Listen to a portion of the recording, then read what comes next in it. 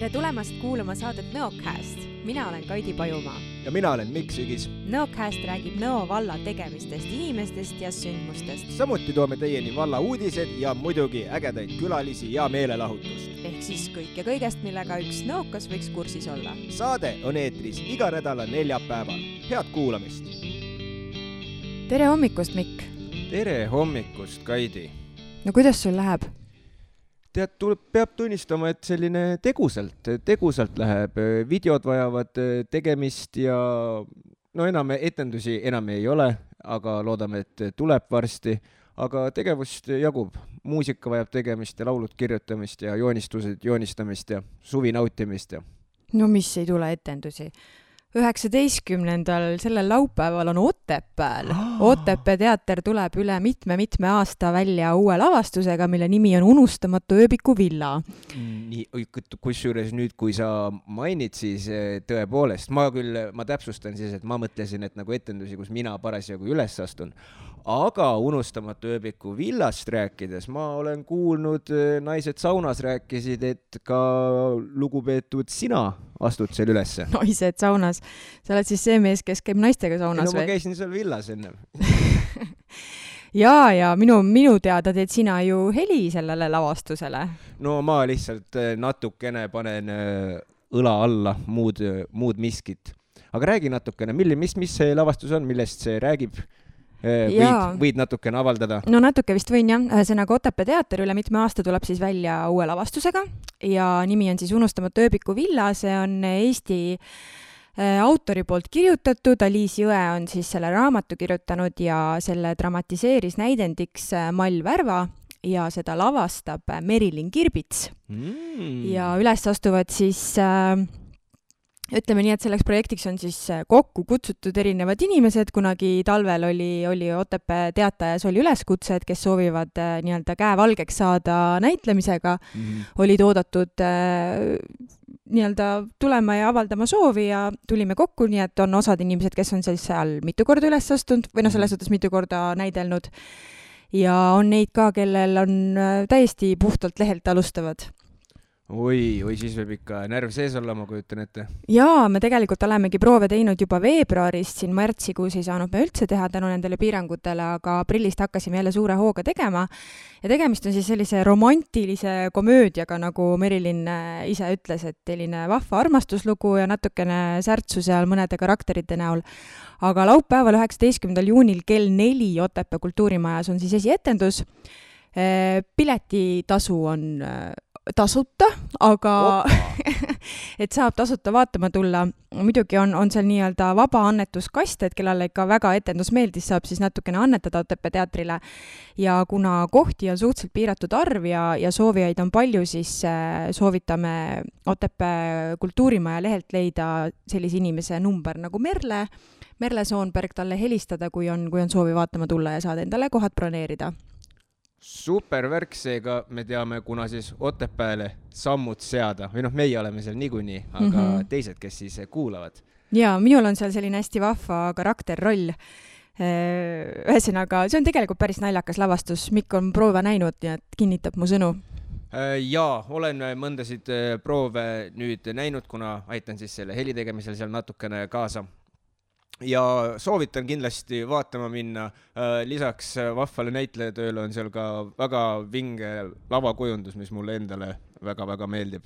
Jaa, Merilin Kirbits, kes siis lavastaja on, tema on väga palju vaeva tõesti näinud selle lava ülesehitamisega ja ühesõnaga nüüd te teate, kui siin, me kindlasti ütleme hiljem ka, mida siin Nõo vallas teha, aga kes tunneb, et päeval käib Nõo vallas ära ja õhtul tahaks Otepääle tulla, siis rohkem infot leiate ka Facebookis Otepää kultuuriruum lehelt.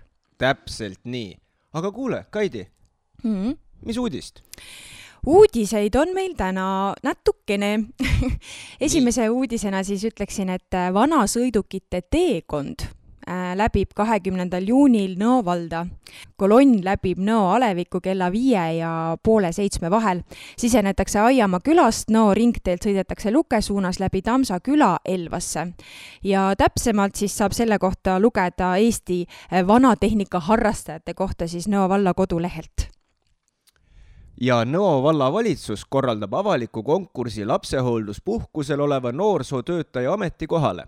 Ametikohale kandideerijal palume esitada motivatsioonikiri, eluloo kirjeldus ning koopia haridust tõendavast dokumendist hiljemalt 21. juuniks kella 12 e-posti aadressil vald@nvv.ee ja rohkem infot leiate juba Nõo valla kodulehelt. Nõo põhikooli raamatukogu ja Nõo raamatukogu kutsuvad osalema suvises lugemispingos. Suvine lugemispingo toimub 12. juunist 31. augustini. Lugemispingos saavad osaleda 1.–5. klasside õpilased ja rohkem infot bingo mängimiseks leiad Nõo valla kodulehelt. Ilmunud on Nõo valla lehe juunikuu number. Postkastist leiad lehe nädala teisel poolel. Ühtlasi tuletame meelde, et juulikuus lehte ei ilmu ja uus Nõo valla leht ilmub siis taas augustis ja mõnusat suve. Soovib siis Nõo valla lehetoimetus. Täpselt nii.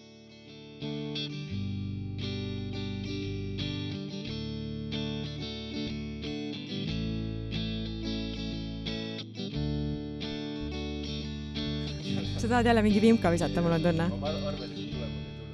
Head kuulajad, Mikk tahtis jälle vimkat visata. Seekord tal ei õnnestu mind reeta, nagu ta eelmises saates reetis. Seekord mul tõepoolest ei õnnestunud, seega mul on nüüd pea norus ja Kaidi ütles siis, kes meil täna külas on. Ja mina olen väga elevil, ma olen väga elevil, sest see inimene, kes on meil täna saates, kirjutasin juba päris tükk aega tagasi ja mul on suur rõõm, et tal oli aega ja võimalust meie saatesse tulla ja meie mõttemaailma kultuurialaselt rikastada.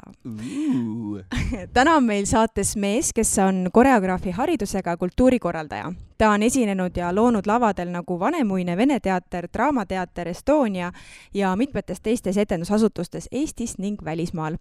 Hetkel töötab ta sihtasutus Tartu 2024 programmiliini Inimene ja oskused juhina ning 7. aastat järjest on ta Valguse festivali peakorraldaja. Tere tulemast saatesse, Jaan Ulst! Tere! Oi, küll sa oled ikka palju jõudnud teha oma elu jooksul, tuleb välja, aga... Vanust on ka juba. Ei paista küll. Tõsi. Aga teeme selliseid traditsioonilised küsimused alguses, et saaksid veidikene oma sõnadega ka rääkida, et räägi siis ikkagi täpsemalt, et kes sa siis oled, kust sa tuled ja millega sa täpselt tegeled? Kõik ühes lauses. Sa võid 3 lauset ka öelda. Jah. No, võib-olla, meil ongi märgiline see, et me praegu oleme Nõos ja seda salvestame ja mina olen põline nõokas Järve tänavalt ja kogu minu kultuuriline taust on tegelikult ju siis Nõo rohujuure tasandilt, et kes meil siin Anne Jürimäe, Made Ruul, Anne Jürimäe oli mu algklassid, olime esimene klassijuhataja. Tervitused Jürimäele. Tervitused Annele. Anne oli minu klassijuhataja ka, ta oli kuni 6. klassini minu arust oli meil. Vot mul oli just 5. või mis iganes ta oli, jah. Oi, no näed, noh. No vot, mina ei oska midagi kaasa rääkida, sest mina ei ole nõokas. Nii tore. aga me peame meelde tuletama oma õpetajad, eks ju, et Anne oli see, kes pani mind tantsima ja märkamatult on siis saanud minust tantsukunstnik laiemalt, eks. Aga siin samas Nõo vallamajas, kus me praegu oleme, oli Nõo näitering. Ma ei mäleta, mis aasta see siis oli, aga me tegime seda päris mitu aastat. Olime, ma arvan, päris edukad. Meil oli väga tugev tuumik ja selle baasilt ma läksin siis kõrgharidust otsima ja sealt tuli Tallinna Ülikool, koreograafia osakond ja sealt siis põrgatusega välismaale, et ennast täiendada välismaal. Ja siis ma olin välismaal, ma olin päris 5 aastat olin ära ja siis juba tagasi nagu ikka tööle ja sealt tulidki need erinevad lavad, et ma märkisin ära, päris mõnus on niimoodi mõelda, millistest majadest on nagu läbi käidud, et tegelikult neid esinemisi suuremaid ja väiksemaid, kas suuremate lavastustega või siis sellised nii-öelda performance kontekstis, neid on kindlasti veel, aga jah, see oli selline väga kiire eluetapp. Ma vaatan siin, tegin Wikipeedia lahti ja see on täiesti imekspandav, kui paljudes erinevates riikides sa oled nagu tegutsenud, et milline on võib-olla kõige meeldejäävam või kus sa kõige kauem olid? No kõige kauem ma olin Hollandis, et minu, ütleme siis, tudengipõlve 3. aasta möödus Prantsusmaal ja ma arvan, kusjuures see oli selline kõige põnevam kuidagi, ma ei oska öelda, kas see on see isiksuse avanemise aasta, eks, kui sa saad katsetada, kui sul on selline turvaline keskkond, samas, kus sa pead natuke nagu kunsti eest võitlema ka. Ma mäletan, kui ma seal olin, siis prantslastele meeldib streikida. Nagu kõik streigivad, et seal kogu aeg on mingisugune streik, kas rongid streigivad, bussid streigivad ja tollel aastal oli millegipärast tudengite streik. Nii. Mille suhtes nemad streikisid siis? Oi, ma ei mäleta. Mulle tundub, et teinekord see ei olegi oluline, teinekord on nagu nad näitavad, et nad on olemas. Igastahes see oli päris võimas suur streik. Ülikool pandi kinni, mööbel tassiti välja, ukse ette, tabalukud, ühesõnaga see nagu blokeeriti ära kõik ülikool. Aga meil oli vaja lavastust teha, meil olid ju proovid olid pooleli, te ise omast käest teate, on ju, kui te olete nagu selle ühe lavastuse käima lükanud, siis on väga raske seda peatada, eks ju, siis aga Prantsusmaal seal Nice'is oli väga ilus ilm kogu aeg, nagu täna väljas tegelikult, ma tulin jalutades, väga mõnus ilm, et me tegime katustel proove näiteks, et see oli täiesti seal tehtav, et sa planeeridki endale ette, et kuu aega oledki kuskil katusel, sa tead, vihma ei tule. Aga siis me tegime pättust ka, me ikka ronisime akende kaudu sisse, et saada sellise nagu siis, tantsijatel on vajalik tantsupõrand ja see ruum on väga oluline. Ja siis me ronisime vaikselt siis akende kaudu sisse ja tegime tantsusaalides proove näiteks.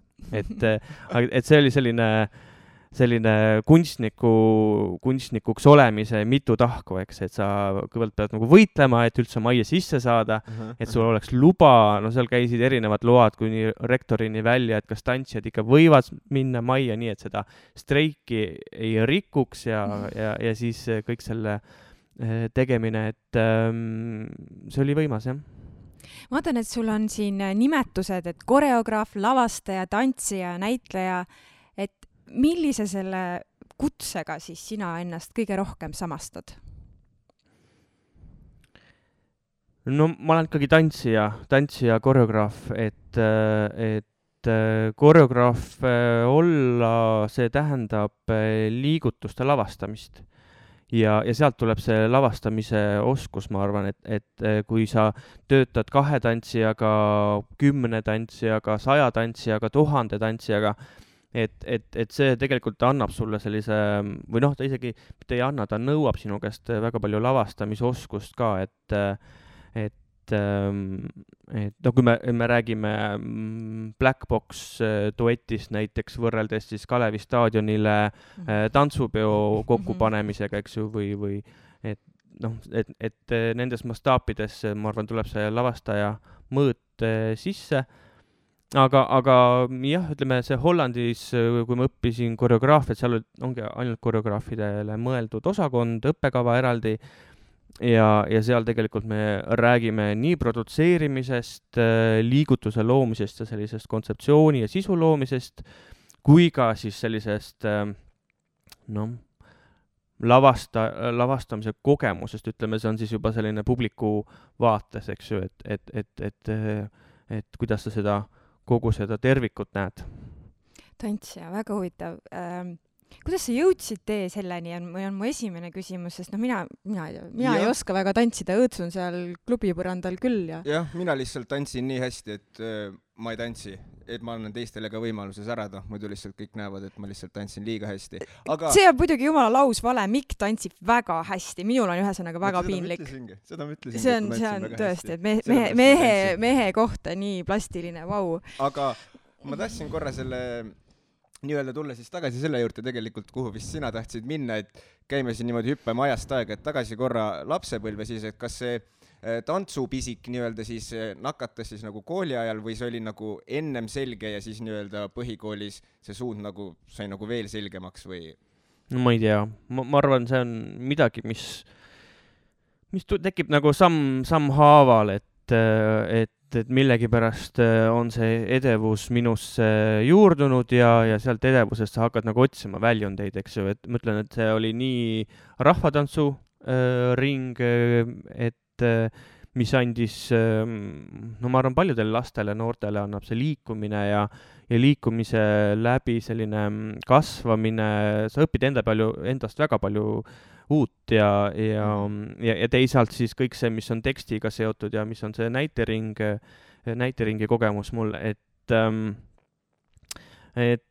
sealt pealt, ma arvan, sa hakkad valikuid tegema. Noh, elus ei ole tihtipeale ju kõik nii lihtne, et see, mis sa otsustad, nii läheb, et sa pigem nagu vaatad, et okei, see on nagu see olukord, kus ma pean otsustama, kas ma lähen lavakasse või ma lähen koreograafiat õppima. Sa vaatad, mis on need võimalused esiteks, eks ju, et tuleb tagasi, et me oleme Nõos, mis on väga kaugel Tallinnast.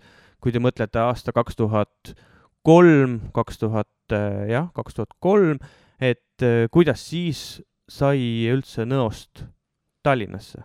Et sa pidid arvestama ikkagi 4-5 tundi, et sa saaksid nagu Tallinnasse, et täna on väga mugav, eks uued rongid, sul läheb 2 tundi 23 minutit põhimõtteliselt, et sa oleksid, aga toona sa pidid väga nagu arvestama ja kui sa oled noor inimene, kuidas sa pead seda transporti, ümberistumine Tartus, ümberistumised Tallinnas, et see kuidagi hakkas nagu seda eluolu mõjutama ja loomulikult kõik finantsilised võimalused, eks, et kuidas nagu see seiklus, millest me praegu paberil loeme, eks ju, aga tollel hetkel sa pead ikkagi mõtlema, et kuidas ma saan raha, et minna Prantsusmaale või kuidas ma saan raha, et minna Prantsusmaalt katsetele Hollandisse, et siin tuleb nagu jällegi see liikumine, et mul on alati meeldinud matkamine ja hääletamine ja tollel eluperioodil ma hääletasin väga palju.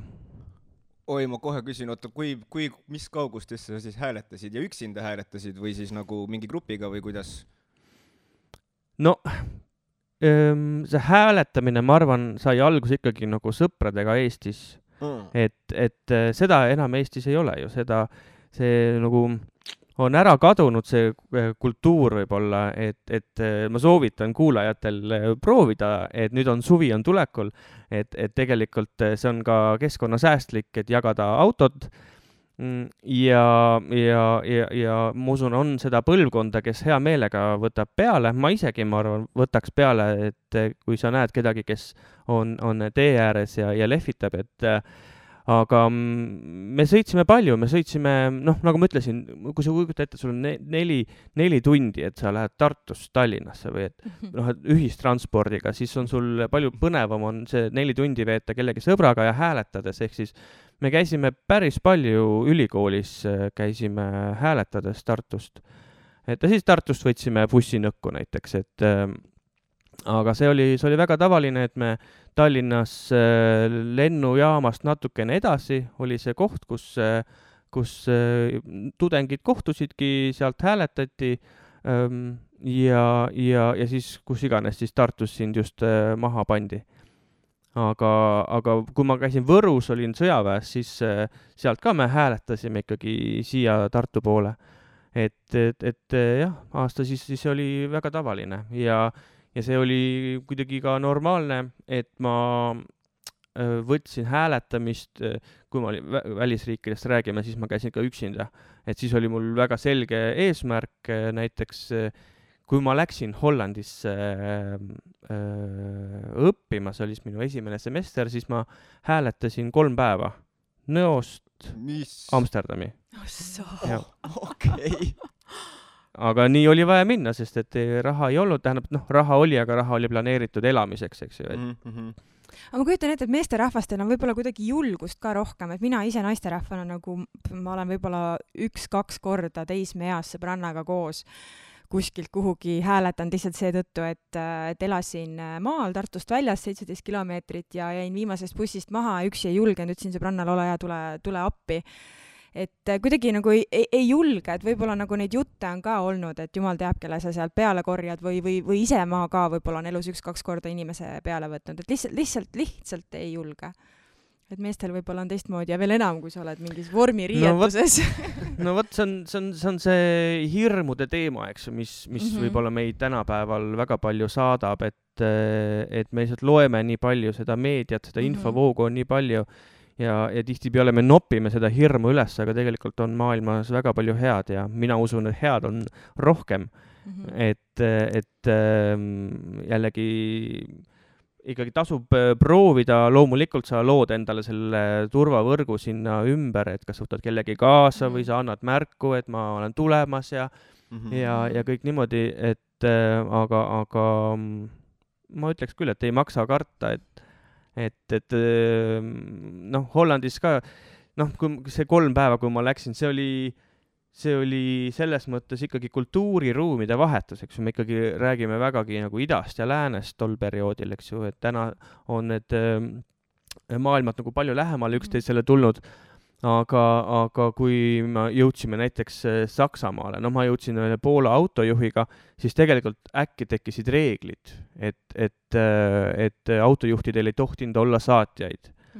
Et siis kaubaautojuhtidel, eks ju, no nende rekkadel, et kui siin idas keegi nagu väga nagu seda ei kontrolli või see ei ole, aga siis, kui sa juba lähed lääne poole, siis tegelikult seal võidi kontrollida ja seal ma pidin välja mõtlema loo, et näitleja meisterrikkus. Esimene tund mõtle välja, et sa oled kaubaautojuht, sul on vaja kuhugi minna, et oma mingi auto kuskilt ära tuua, aga eks see on igaühe nagu enda kokku luuletada, ja siis näiteks seal, ma ei mäleta, millegipärast ühes parkimisplatsis meil see auto hakkas õli lekkima. Ja siis, kui autojuht selle avastas, siis me põgenesime politseist põhimõtteliselt. Et see on, Saksamaal tähendab see suurt keskkonnareostust ja trahvid ja siis me põgenesime kiirelt Hollandi poole, Aga tuleme korra tagasi selle tantsimise juurde, et ma mõtlen, kuidas ma formuleerin selle küsimuse, et mina oma lapsepõlves olen ka tantsimisega tegelenud, et olen rahvatantsus käinud kuskil kohalikus seal Mellistes Mäksa vallas, kus ma siis toona elasin. Mingi aeg sai peotantsu tehtud, iluvõimlemist ja täiskasvanu eas 20. alguses isegi paar aastat sai flamenkot tantsitud. Aga ma just mõtlen, et mis on see, et kes nagu harrastab tantsimist ja kes valib endale nagu elukutseks, et minu jaoks oli kõige raskem see, et trennis läks kõik ülihästi, õpetaja pani alati esiritta tantsima, väga hea. Ja nii, kui oli lavale minek, keerasin vahele poole, kõik läks täiesti sassi, kava läks peast. Aga samas, kui ma nüüd olen 3 aastat ikkagi igapäevaselt teatrilaval olnud ja nii-öelda nagu sõnalavastustes, siis ühelt poolt ei teki seal seda paanikat, ehk siis küsimus ei ole nagu lavanärvis. Või kui peakski olema mingi selline nüanss, eks ju, et täitsa lõpp, mul ei ole meeles, mis ma ütlema pean. Ma suudan sealt ikkagi kuidagi partneri abiga välja keerutada, et see tantsijatel, neil on nagu see aju ülesehitus teistsugune vist. Ma ei tea, kui sa niimoodi küsid, et no kindlasti tantsijad on natuke teistmoodi inimesed, no näiteks minu taust on ka Nõo muusikakool. Ja muusikakoolis, mis on ka ühest küljest on füüsiline, teisest küljest on hästi vaimne, eks sa pead jätma kõik need noodid meelde. Ja siis tekib ka see, et aga kuidas te jätate kõik need noodid meelde? Et seal on nagu mitu lehekülge on mingisugust Mozartit, kuidas te jätate selle meelde, eks? Et samamoodi võib tantsija käest küsida, et sul on terve tund aega, on sul etendus, et kuidas sa jätad kõik need liigutused meelde, aga samas vaata ka, kuidas sa näitlejana on ju, et kuidas sa jätad selle teksti endale meelde, et maailmas on eri tüüpi inimesed, ja ma arvan, see on kuidagi meisse kodeeritud, et mis on sinu teema, kuidas, mis sind kõnetab või toidab või jah. No jäin mõtlema praegu nagu seda olukorda, kus üks ja ma arvan, jällegi inimestel, kes ei tegele etenduskunstidega, on vaja aru saada, et üks töö on proovisaalis, aga teine töö on hoopis laval, on ju. Et kui sa proovisaalis valmistad oma selle teksti kõik ette, kõik nagu on hästi, aga nüüd tekib hoopis see energiapööre, eks ju, kui sa lähed lavale, seal on publik, seal keegi vaatab, keegi tuttav, võib-olla partner käitub teisiti, ütleb mingi lause natuke teise intonatsiooniga, sa jääd nagu mõtlema, et miks ta nii ütles, et kuidas ma talle siis nüüd vastan, et kas meil on natuke teistmoodi mäng täna, et tegelikult see dünaamilisus käib selle asja juures, jah, et jällegi kõige olulisem mitte karta, vaid muudkui edasi, on ju. Et see on jah vist, et ma mõtlen, et kui ma ise lõpuks tunnen, et või näiteks on esietendus või etenduste aeg ja nüüd on aeg minna lavale ja hakata nii-öelda elama seda elu, mida sa oled proovisaalis siis nagu ette valmistanud enda karakterina, et kuidagi, mul on ka sõbrannad väga mitmel korral küsinud, et issand jumal, küll sa jahutad, ma ei tea, mitme leheküljelist monoloog, et kuidas see sulle meelde jääb. Aga mingil hetkel ongi kuidagi see naljakas tunne, et kui sa astud lavale, siis mina kui Kaidi kaon ja sünnibki see karakter, kes siis seda konkreetset hetke oma elust seal laval mängib või siis nagu etendab, et ei ole nagu raske, see on nagu hästi loogiline. Aga mõtlen, et tantsimises on just see, et sa ei pane nagu muusikast mööda ja kuidas ja kuhu sa need käed ja jalad paned ja et see oleks nagu kogu aeg sünkroonis ka teiste tantsijatega, et see, ta ikkagi nagu proovide käigus sul tekib ikkagi mingi lihasmälu, ega sa ju tantsides sa ju ei mõtle kogu aeg, et oota nüüd järgmise sammu ajal ma pean käe sinna panema või ikkagi mõtled? Ei mõtle, jaa, ei mõtle. Aga lihtsalt siin, ma ei tea, võib-olla lähme väga tiipi, on ju, aga inimene ongi väga füüsiline, et ka heli me tegelikult ju toodame füüsiliselt, kõik häälepaeltega. Et tegelikult see keemia, mis on ajus ja kõik see on tegelikult omab mälu. Et samamoodi tekstiga, no näiteks ma mäletan, kui on mingisugust teksti on vaja anda, siis sa seod selle ju ruumiga. Et ma istun siin, vaatan sinna ja siis ma ütlen oma teksti. Kui ma ei istu siin, ma pean, no näiteks see tool läks katki, ma pean püsti andma mõne teksti, siis sa hakkad mõtlema, et midagi on valesti. Et kehamälu ütleb sulle kohe, et see tervik ei ole õigeks. Et ma mäletan, me tegime ühe näitetüki siin Nõos kahekesi Mättal.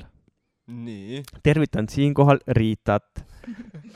Ja siis meie jaoks oli selline koha spetsiifiline, kus oligi 2 mätast või no 1 mätas, mille peal oli 2 inimest. Et see oli kogu dekoor nii-öelda. Ja siis me käisime seda erinevates paikades esitamas.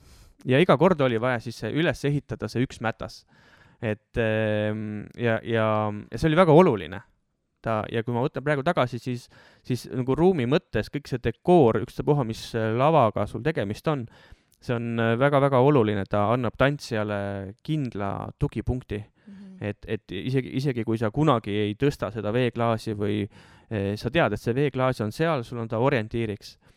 Ja ütleme, suurtel lavadel on näiteks prožektorid, valguspark on selline tugi tantsijale eriti, kus sa väga reaalselt pead kas lõpetama pirueti või sa pead kuhugi tegema hüppe, et siis sa tead, et oma kodulaval sul on seal diagonaalis on sul prožektor, milleni sa hüppad.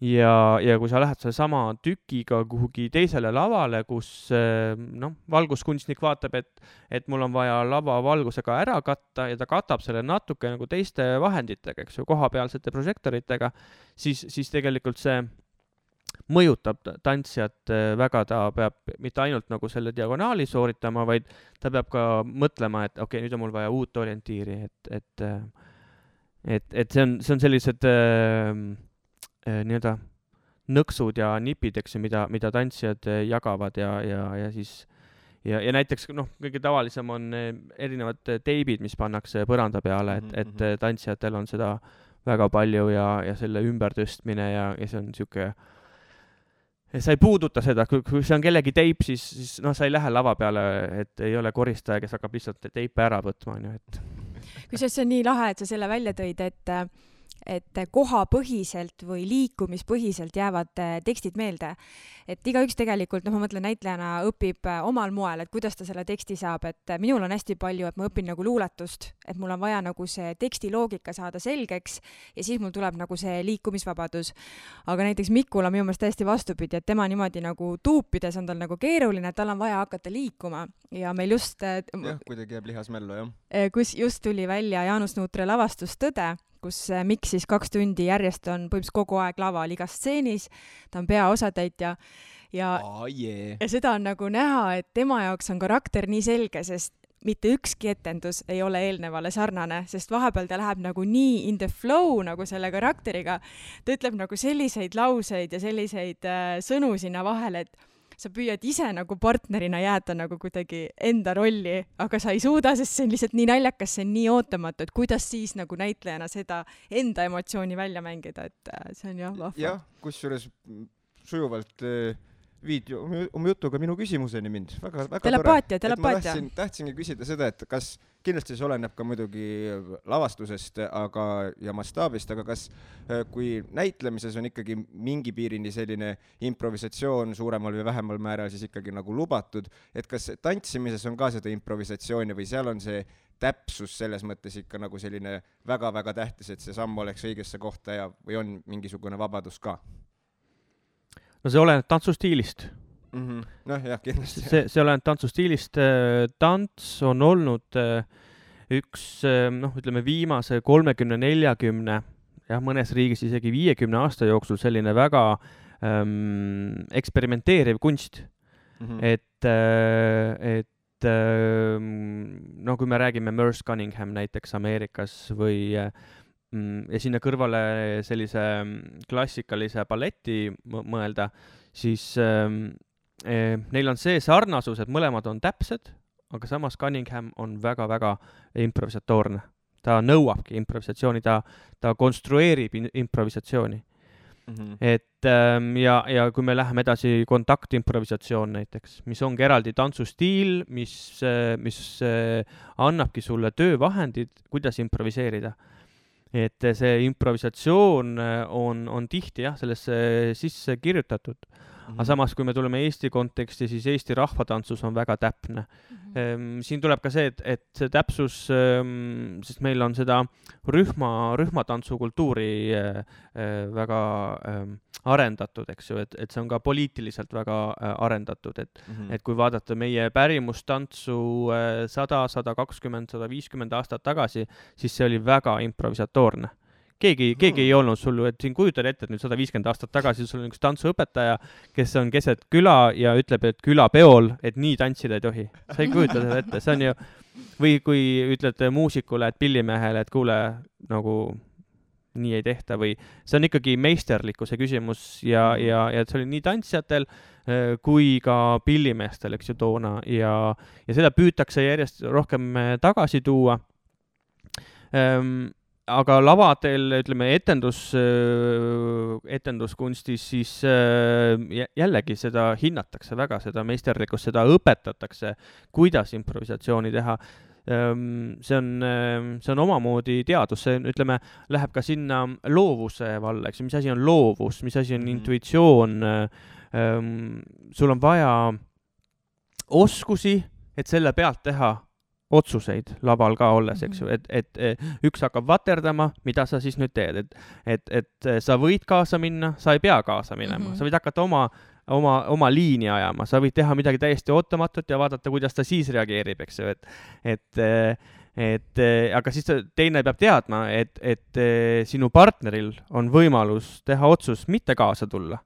Ehk siis, et sellised see mulle endale väga meeldib, see improvisatoorne minu magistritöö näiteks koreograafias oli ka seotud just eri vanuses tantsijate loovusega ja seda pärimustantsu kontekstis, seda ma tegin Leigaritega Tallinnas ja Leigarid on väga selline ka improvisatsiooni toetajad ja pärimustantsus seda leidub väga palju. Näiteks siin samas seto kultuuris, et sa jällegi ei kujuta ette, et ma lähen kuningriigi päevale ja hakkan õpetama, et kuulge, vasakust jalast peate tegema. Ei ole, see on jällegi meisterlikkuse küsimus.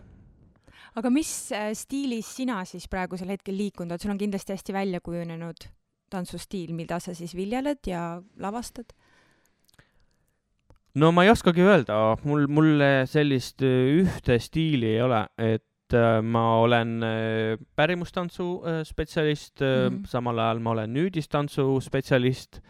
Ma arvan, koreograafina on vaja tunda neid erinevaid stiile, et kas siin on jälle see vastutusala, et kui ma töötan näiteks tänavatantsijatega, mida ma kunagi teinud ei ole, et siis nemad peavad tooma selle stiili ja meisterlikkuse, mina aitan seda siis kokku lavastada, eks ju. Et sellisel hetkel ma ei lähe nende territooriumile, kui kuulge, ma oskan nüüd ka tänavatantsu ja õpin midagi ära. Et aga mina kui tantsijana ja ma arvan, see on selline ka, ma arvan, segamini, et ma olen teinud, eks mul on klassikalise põhjaga, siin tuleb aru saada, et kui sa oled erinevaid stiile teinud, siis need jäävad sulle kehasse, et selline klassikalise tantsu sirutust on miski, mida sa sellises keeruline välja saada või sa pead väga teadlikult seda siis tagaplaanil hoidma või näiteks Tallinnas me oleme teinud kontaktimprovisatsiooni jämme viimased võib-olla 3, 4, 5 aastat. Et ka kontaktimprovisatsioon on mulle väga-väga meeldinud ja siis muidugi pärimustantsus jällegi seda neid samme läbi teha ja sealt pealt olla siis nii esineja kui ka koreograaf, et teadvustada, mida see tunnetus tähendab. Mis on see, ma küsin ruttu ära, siis saame selle osa võib-olla siit edasi liikuda, aga näiteks, mis on see lemmiklugu sul praegu, kui sa hommikul paned, ma ei tea, Spotify käima või SoundCloud või raadio, et mis paneb su keha kohe õõtsuma? Et mis on ühesõnaga see nii muusika või tantsustiil siis praegusel ajahetkel, mis on nagu hingelähedane? Praegusel hetkel on Vikerraadio uudised, mis hommikul tulevad. et mul ei ole nagu ühtset sellist stiili. Spotify mul on küll kogu aeg käepärast ja mulle meeldib väga kõik see Discovery, mis ta pakub ja Daily Choices ja sellised asjad, et okei, ma aitasin, tantsid siis üldse niimoodi vabal ajal enda rõõmuks, lõbuks, ilus ilm, hea päev? Ma ei tantsi niimoodi. Kes ikka leiba koju või tööd koju kaasa toob? et kui tasuta, siis ma ei tantsi, et see peab olema nagu mingi raha eest tantsimine. Aga ikka sellised venitusharjutused ja mitte päris jooga, aga niimoodi, et keha käima saada, sellist asja ma teen küll, jah. Aga koreograafia koha pealt mul veel üks küsimus. Pilli. Nii. Pilli mängid? Billie Eilish. Billie Eilish. See on see bad boy või? Tal on palju ägedaid asju. Aga muidu koreograafia koha pealt veel, et ma ei tea, kas sellele küsimusele on sellist kerget vastust, aga et kui näitlejal on see nii-öelda karakterisse minek, see sisekosmose osa ka nagu selline oluline, et saada aru karakteri loogikast ja proovida mingil ühel või teisel viisil siis saada selleks karakteriks, kes on paberil, et see tekst nagu ellu ärkaks, et siis kas koreograafias või tantsimises on siis ka see mingisugune element või koht, kus see nii-öelda rütmistatud taidlus siis ütleme muutub sellise kindla mõttega või liigutus, millel on kindel mõte ja ta annab mingit kindlat sõnumit nagu edasi, et kas seal on ka mingisugune selline sisekosmose asi, millega peab näitleja tegelema või tantsija tegelema? See oleneb väga tükist, eks, see oleneb väga tegijast, et kui tegemist on esteetilise tantsuga, kui ongi klassikaline ballett või modern, siis seal on vormimängud ja ma arvan, seal eeldatakse tantsijalt sellist neutraalsust, natuke nagu modellilikku, et sa kannad seda vormi ja sa esitad seda võimalikult puhtalt ja täpselt aga kui me räägime juba sellisest karakteriloomest, füüsilisest, siis näiteks pärimustantsus on igasugune jäljendamine, eks. et loomade jäljendamine sealt, kus lastel hakkab üldsegi tulema, et on karutantsud ja sellised, siis siis sa pead loomulikult juba alguses arvestama, sa pead andma ka vaimselt tantsijale suuna, et kuhu ta hakkab minema. Aga neid selliseid psühhofüüsilisi teooriad on jällegi mitmeid, eks ju, et see on selline ka, olles ise ka natukene seda töötubades osalenud, siis see on selline väga põnev, ta on väga nagu hästi energiat nagu nõudev ja selline, sa võid väga sügavuti minna sinna. Sa ei pea minema väga sügavuti, eks ju, et sa võidki sellisest oma ise nagu protsentuaalselt paika panna, et kas ma nüüd teen selle füüsilise tegelase, eks ju, ma hakkan oma kehaga mängima, eks. Näiteks just kui filme vaadata näiteks, et kui palju on teksti näitlejatel, eks ju, seal filminäitlejatel ja kui palju neil on füüsilist tegelikult, et no näiteks Sõbrad, Friends, eks ju, selline vägagi füüsilise komöödia žanr, eks ju, et sa justkui seal on teksti, aga seal teksti ümber on tohutult seda füüsilist tegevust, mis on väga paika pandud, et väga suur töö on seal taga. Oh, kui huvitav. Mina olen hästi suur Friendsi austaja, ma just hakkasin Netflixist vaatama jälle otsast peale, ma ei mäleta mitmed korda. Aga mis ma tahtsin küsida on see, et kui sind kutsutakse niimoodi tantsulavastusse koreograafiks või seda nagu lavastama, et kuidas sul see idee sünnib, et kuidas moodi sa nüüd paned näiteks sellise 2-tunnilise lavastuse kokku, et kas sa kuulad muusikat ja sul tekivad nagu mingid pildid või sa kuulad muusikat ja sa kodus nagu proovid, et see võiks olla nii või sul lihtsalt nagu hästi palju töötad nagu enda intuitsiooni põhjal, et sa saad nagu selle meeskonnaga kokku, ilmselt tehakse seal mingisuguseid harjutusi, et sa näed, kuidas mingi tantsija liigub ja siis sul hakkab nagu visioon tekkima või kuidas see pilt kokku läheb? No kui sind kutsutakse kuhugi loo juurde, siis see tähendab, et lugu on olemas, et seal on juba keegi loo autor, et seal hakkabki dialoog loo autoriga pihta, et aru saada, milline on see lugu, mida rõhutatakse, kes on peategelane, milline on ruum.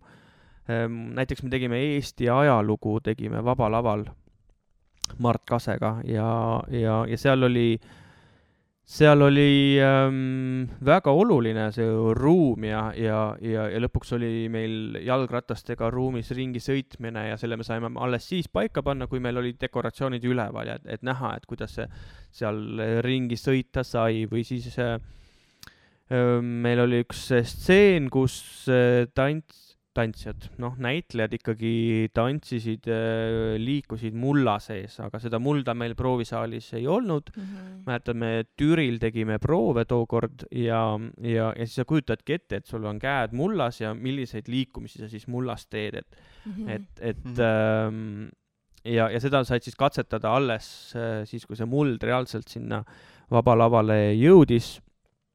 Et see on selline nagu protsess ja seal on väga tugev kontseptsioon on all, jah, et sa hakkad seda kontseptsiooni enda jaoks siis ümber mõtestama, et näiteks väga põnevad on need Punamütsikese lugu, eks ju, muinasjutt Punamütsik, eks ju, aga tänapäeval on juba sellest tehtud erinevaid versioone, et mis siis tegelikult juhtus.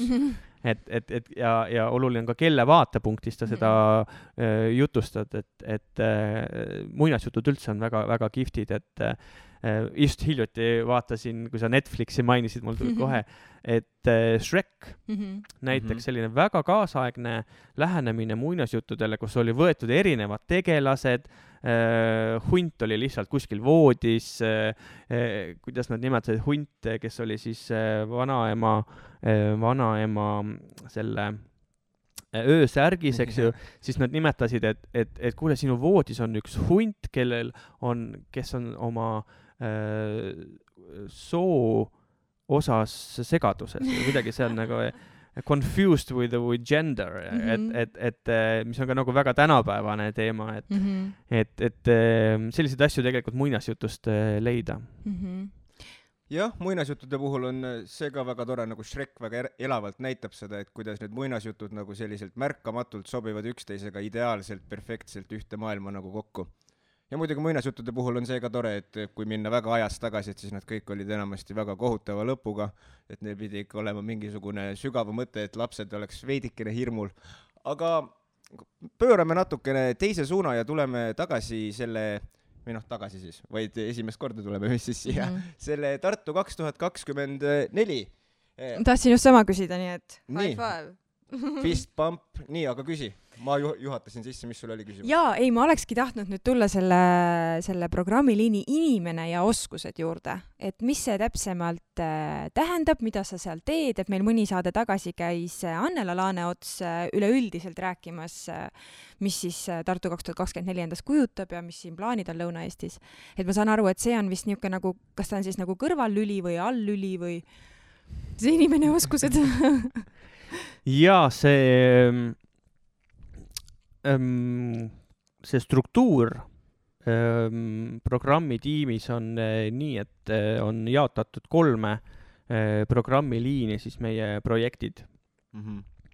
Ja üks nendest programmiliinidest on inimene ja oskused. Ja mis sa seal teed? Mis ma seal teen? See on väga hea küsimus. Praegu näiteks praegu meil on käsil arendusprotsessi lõppfaas. Et arendusprotsess oli siis selline, või on selline nagu inkubatsiooniprotsess, selline programm, kus meie kandidatuuriraamatu projektid said areneda 1 aasta jooksul. Et aasta aega tagasi hakkas see protsess pihta. Siin on erinevad arenguetapid, kus nad kirjutasid oma projekti palju täpsemaks vastates küsimustele, miks just see projekt, kuidas, kellega, kellele. Et selline väga sisukas programm ja nüüd, et nad saaksid siis ametlikult Euroopa kultuuripealinna programmi üheks osaks, siis neil oli vaja kogu see teadmine kokku võtta ja esitasid siis oma lõpp-projekti plaanid ja nüüd siis erinevad, meil on üle 10 eksperdi, kes siis hindavad neid projekte ja siis otsustatakse nende täpne rahastamine. Et näiteks see on üks selline oluline töö minu laua peal, aga meil programmi tiimis on erinevad veel, et näiteks mina uurin publiku kaasamise teemasid, sealhulgas näiteks vabatahtlike programm. Vabatahtlikega meil on sellel aastal esimene nii-öelda pilootaasta, aga selline, kus oli meil laiem avalik kutsung, et kes saavad meile appi tulla. Sündmusi on palju, kus sihtasutust nii-öelda turunduseesmärkidel esitleda, lugu rääkida. See on nii Tartus kui ka Lõuna-Eestis. Ja meil oli üle 200 inimese, kes kandideerisid ja nüüd alles pühapäeval meil, nädal tagasi pühapäeval, aeg läheb nii kiiresti, ja oli meil infopäev ja just oli selline, kuidas siis vabatahtlikke pardale võtta, nii et me võtame pardale üle 100 vabatahtlikku sellel aastal. Aga eesmärgid on palju suuremad, eks, et järgmisel aastal meil on rohkem vabatahtlikke vaja, 23. aastal ma arvan seal juba 700 ringis ja kui on Euroopa kultuuripealinna aasta, siis et kõik oma programm uhkelt ära teha, seal on väga palju inimeste abi vaja, ma arvan, seal on kuskil 1000 ringis vabatahtlikke tollel aastal. Jah, mina isegi nägin seda kutsungit. Ja isegi mõtlesin korra. Mine sa tea, mis me veel teeme. Ja mul on niuke komme haarata endale hästi palju kohustusi ja siis kõike teha hästi maksimaalselt, sest muidu ei tule muud asjad minu puhul kõne allagi ja siis ma ägisen. Tead, see magamine ongi niuke. See on mõttetu, täiesti. Aga okei, sa tõid selle välja, et inimene oskused on see vabatahtlikkuse üks projekt siis, aga mis seal veel on, et kas sa võid veel midagi avada, mis selle programmi alla veel käib? No ütleme, meil teemadena on inimene ja oskused, on vaimne tervis näiteks, need on need väärtused, mida kultuuripealinn endas kannab ja vaimne tervis, liikumine ja siis loomulikult need käsitööoskused, mis kas meil on olemas või kipuvad ununema, et see on nüüd see põlvkondade vaheline side, mis kuulub siis sellesse minu programmi liini ja kui inimene siis tulevikus seda programmi vaatab, siis ta teab, et need on need väärtused, mille baasil need projektid siis on üles ehitatud. Kas sul oli enda valida, et sa just selle programmi liini juht soovid olla või sind soovitati või sa ise pressisid või kuidas sa said? Või sul on endal nagu isiklik? Seal oli juba paigas, et Triin Pikk on elu ja keskkond, tema on ka üks kandidatuuriraamatu autoreid ja Angela Ader on Euroopa, omapära ja Euroopa programmiliin, tema on juba ka aasta aega seda programmiliini juhtinud ja mina võtsin siis üle Erni Kase käest, et Erni on meil programmi koordinaator ja minu programmiliinil oli avalik konkurss sügisel ja avalik konkurss ja ma nägin, et võimalik kandideerida ja mõtlesin, et see on täpselt see, mis mind siia kodukanti tagasi toob. Nii tore.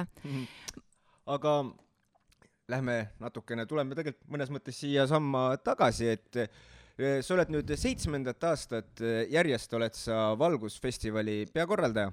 Et räägi, kuidas see projekt sündis ja miks ta sulle nii südamelähedane on, et juba 7. aastat järjest? Kas ma võin ühe asja veel vahele küsida või? Hakkab peale, Kaidi, no ma ei tea, pärast räägime, muidugi. Ma tahtsin küsida just selles, mis ma ise enda peas nagu mõelnud olen, mis puudutab seda Kultuuripealinn Tartu 2024, et kui need infopäevad nüüd üle Lõuna-Eesti toimuvad, eks ju, et oli siin Elvas ja ma tean, et juuni keskel tuleb Otepääl ja siin oli, mai lõpus oli ju veel ka Luunjas.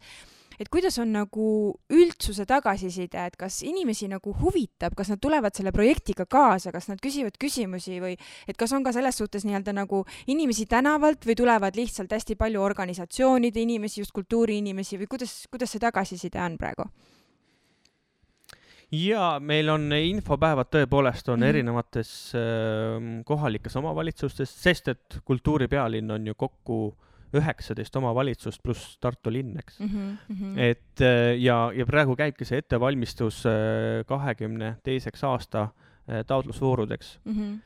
Et seda küsimusi on väga erinevad, eks, et küsimus ongi see, et mis on need ellujäämiskunstid, mis on rahastus, eks ju, erinevates, siin on päris keerulised rahastussüsteemid on taga, erinevatel kohalikel omavalitsustel on erinevad ootused programmile, aga neid, ütleme, projekte on väga erinevaid, et küsimus näiteks, et kui suur see projekt olema peaks, eks ju, aga sellistele küsimustele vastatakse just kohalikel nendel infopäevadel, sest see sõltub sellest omavalitsusest, Aga huvi ikkagi tuntakse omavalitsustasandil, et kui on infopäev, on ikkagi saal rahvast täis? Ja mina oli just nüüd Elvas, oli Nõo valla ja Elva valla ühine infotund ja seda salvestati ka, et seda võimalik ka järgi vaadata. Minu arust enamustes omavalitsustes salvestatakse, sest et ka teinekord koroona tingimustes inimesed ei taha tulla kohale. No meie väga tahtsime, aga meil oli täpselt etendus tol õhtul, et selle pärast ei saanud tulla. Okei, väga hea, ma sain oma vastuse. Lähme nüüd Valguse festivali juurde. Nii, jah, täpselt. Pärast poole tülitsime veel.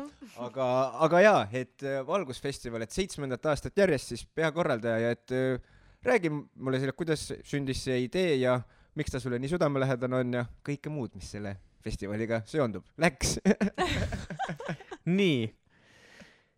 Aasta siis oli ja see aeg on väga kiiresti läinud.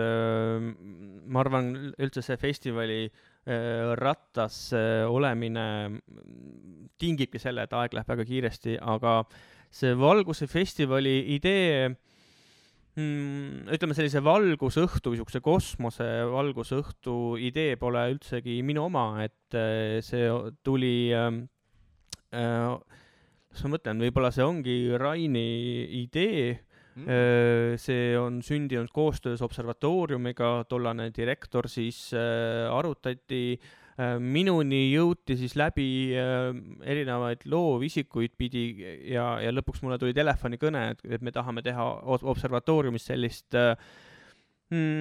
õhtut, ma mäletan, kas oli kontsert pidi olema seal siseruumis ja midagi siis ka kosmoseteemalist.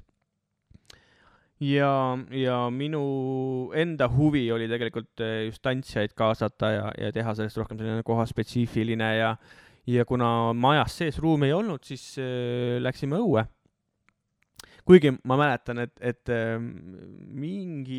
pärast mingit projekti, ma ei oska kohe näpu peale panna, võib-olla see on midagi tantsupidudega seotud või et ma ütlesin, et ma ei hakka enam kunagi õues tantsima ja õues projekte tegema, sest see ilm on lihtsalt nagu nii suur faktor, eks ju, sellistel sündmustel.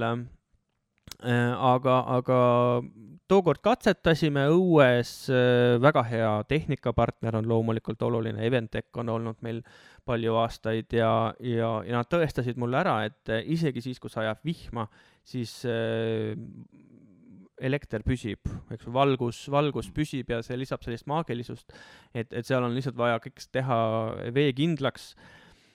Ja ma arvan, see on üks selline oluline tugi, mis on andnud julgust teha järgnevatel aastatel ka seda festivali.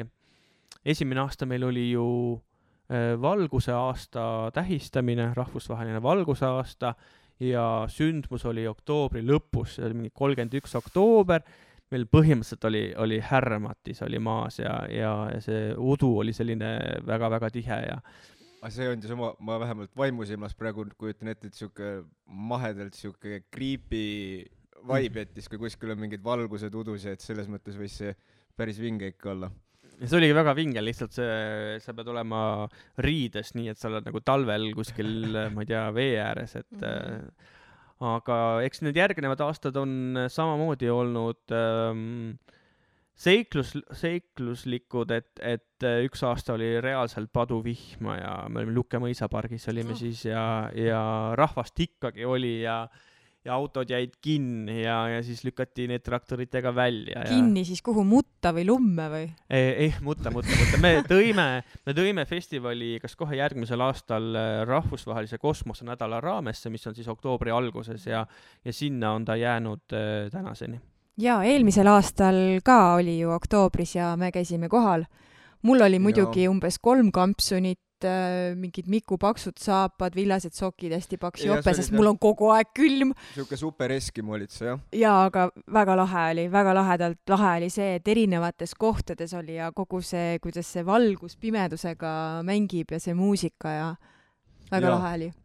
Minule ka väga meeldis. Aga kas võib ka niimoodi võib-olla, ma ei tea, natukene saladuse loori kergitada, et kas võib ka küsida, et mis see aasta võib inimesi oodata või ei või veel mainida asju, kõik on üllatus? Ja mulle hästi meeldis, et nii palju rahvast oli ka. Mulle ka. Jaa, aga eelmine sügis, kui veel kuleks sellel peatuda, siis see oligi tegelikult puhas ime, et see oli ju koroona aeg täiesti, meil oli ju päev ennem oli Nõos just avastatud koroona positiivsed ja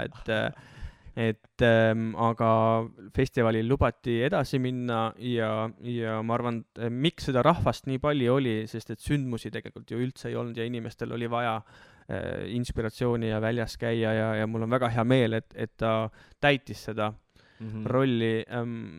Läks suurepäraselt, me olime siin samas Vallamaja taga, eks ju, kõik see, mis elava tule alal toimus, et ühesõnaga, see oli jah, kõik ilm oli tegelikult väga ilus ja millegipärast on ka nii, et meil saadab alati täiskuu. Päriselt. Jah, et seda ma hakkasin tähele panema, mina isegi ei pannud, ma panin seda tähele, kui üks fotograaf pildistas ja ja siis see oli Lukke mõisapargis ja siis, sest kuu tõuseb päris hilja, ta tõuseb niimoodi kella 10 ajal, 11 ajal. Ja siis avastasin, et siis oli täiskuu, väga põnev. Ja siis järgmisel aastal vaatasime juba, et kas jälle on, et nüüd on ta olnud jah, et niisugune huvitav kokkusattumus. Kuule meeldib valgus. Jah, kui mingeid märgilisi tähendusi otsida, siis ma arvan, et see on küll nagu hea märk, ma usun, kui täiskuu on taevas ja toetab. Aga jah. Sellel aastal. Just. Sellel aastal me liigume ju uude kohta, et festivali traditsioon on siis olla ühes paigas 2 aastat järjest.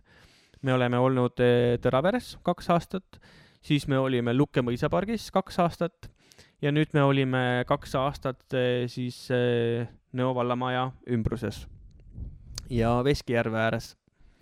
Ja sellel aastal me liigume Aleviku sisse. Me teeme koostööd Nõo muusikakooliga ja oleme siis seal Aigro ja Lätte tänava vahelises pargis.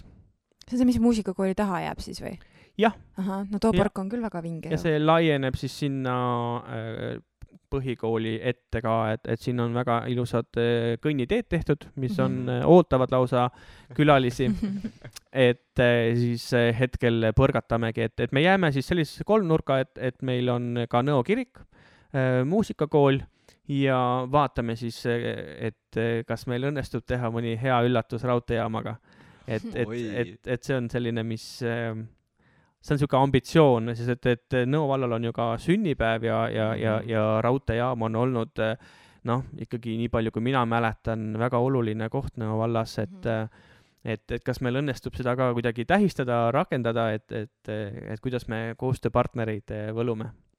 Aga kuidas on nende, kuidas ma siis ütlen, meeskondadega või huviringidega, kes siis kaasatakse, sest eelmine aasta oli hästi palju erinevaid tantsijaid või siis oli üks grupp tantsijaid ja nad lihtsalt olid erinevates kohtades, et kas need läbirääkimised on ka juba olnud, et kõik on ikkagi nagu Nõo vallaga seotud või võtate ka väljaspoolt? Meil on olnud oluline, et nii-öelda harrastajad ehk siis huvikooli tantsijad, meil on Triiniks on olnud juba esimesest aastast, nüüd viimastel aastatel on Tartust on Just tantsukool kaasa löönud, ühel aastal oli Chate tantsukool, oli kaasas, ehk siis me oleme avatud ka väljapoole. Ja just kui me räägime professionaalide toomisest, siis neid on olnud Tartust, Tallinnast, Pärnust, Saaremaalt, et kes siis tegutsevad natukene läbimõeldumalt ja mõte ongi just, et tuua neid, anda seda kogemust edasi siin Nõo noortele. Saame aru, et koht on paigas, idee on paigas. Koht on paigas, idee on paigas. Kuupäev. Naised kosmoses. Naised kosmoses. Vau, no, see kõlab küll väga hästi. Mõned naised on käinud küll päriselt ka kosmoses ju seega. Ajaloolise mekiga või? See on rahvusvahelise kosmosenädala ametlik teema. Okay. Et näiteks kui Instagramis jälgida World Space Week, siis seal nad juba toovad välja neid erinevaid astronaute ja olulisi naistegelasi siis kosmose ajaloos. Kas kuupäev on ka paigas, on ta seal oktoobri või sa ütlesid kosmose nädalaga? 9. oktoober. 9. oktoober. Laupäev jällegi, et meil on ikka väga sarnane see traditsiooniline süsteem ühel õhtul ja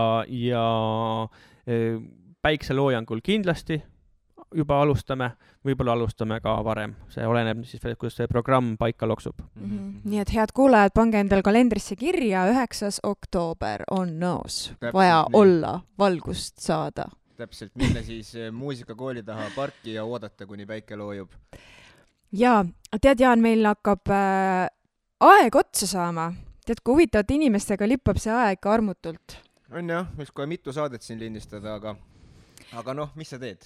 Ja meil ongi tegelikult saates sellised välja kujunenud kogemuse käigus 3 traditsioonilist küsimust. Esimesega me alustasime ja 2 viimasega me ka lõpetame. Täpselt nii. Küsin siis ühe ise, ehk siis huvitav fakt sinu enda kohta, mida enamus inimesi sinu kohta ei tea. hääletamisest juba rääkisime korraks, matkamisest ka rääkisime. Huvitav fakt minu kohta.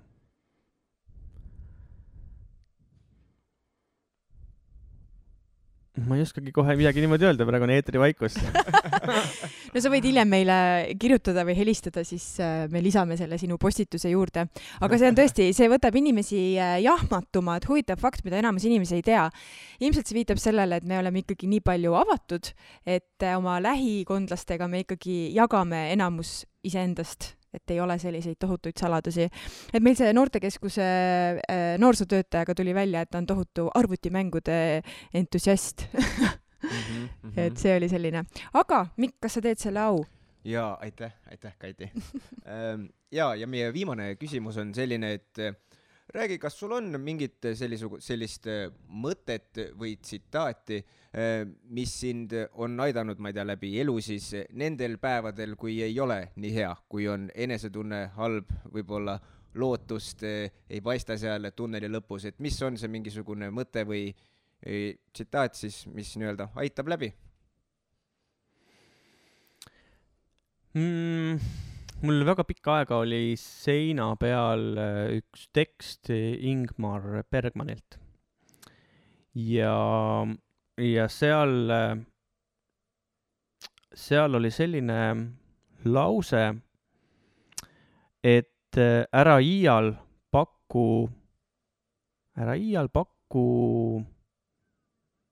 kas ma mõtlen? Kas oli ära iial paku rahvakultuuri, et otsusta kuidagi, et otsusta ära isegi siis, kui see otsus on vale. Et selline, ja ma arvan, mina võtsin seda konteksti siis, et alati mõtle läbi, aga ära üle mõtle. No see põrgatab väga palju tagasi sellele, et ma olen ise õppinud kultuurikorraldaja, eks. Et kui võrrelda seda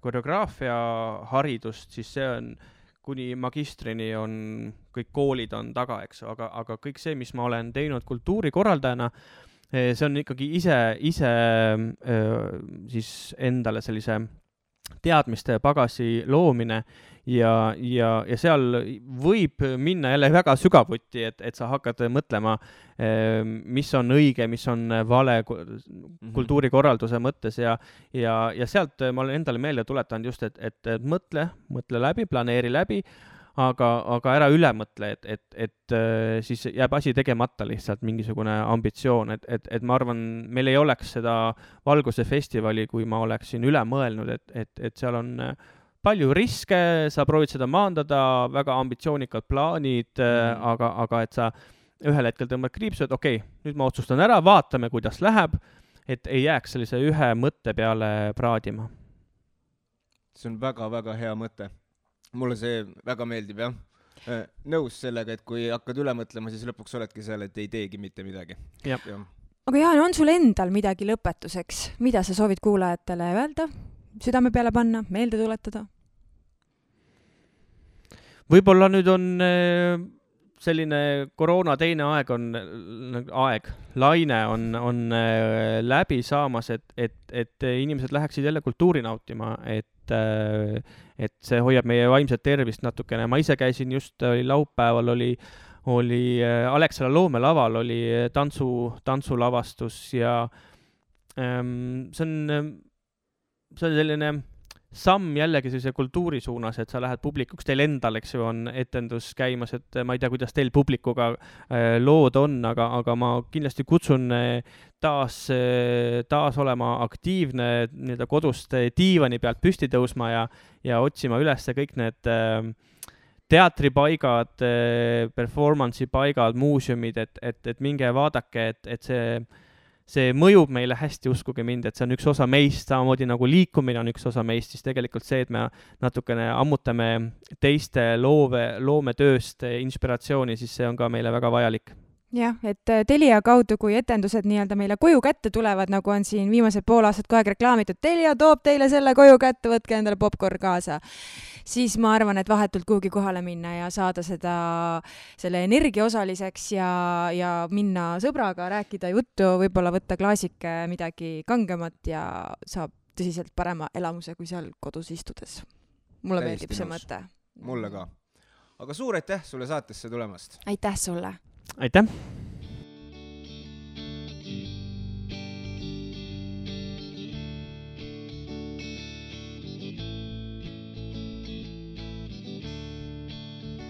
Kes on juba kursis, et selline koht nagu Järiste veinitalu korraldab siis läbi suve põnevaid selliseid grillõhtuid. Esimene kord oli 12. juuni, mis oli täiesti välja müüdud ja nii palju, kui me oleme tagasisidet saanud, oli see väga-väga mõnus ja meeleolukas õhtu ja toidud olid väga maitsvad. Kes 12. juunil kohta ei saanud, aga väga tahaks minna, siis nüüd juba homme, 18. juunil on võimalik Järiste veinitalus veeta meeldiv õhtu kolmekäigulise õhtusöögi, veinitalu jookide ja kitarri duo seltsis. Rohkem infot leiate jaristeveinitalu.com lehelt. Registreerida tuleb ette, ehk siis kohad tuleb kinni panna.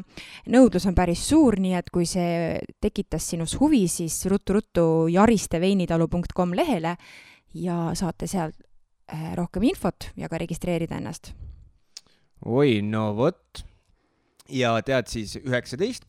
juunil ehk siis laupäeval on avatud Viinamärdi talu pop-up talupood ja müüvad koha peal enda talutoodangut, gelatot, jogurtit, erinevaid juustusid ja näha saab muide ka taluloomi, seega kindlasti minge kohale sinna. Külastada on võimalik ajavahemikul 10 kella 4-ni.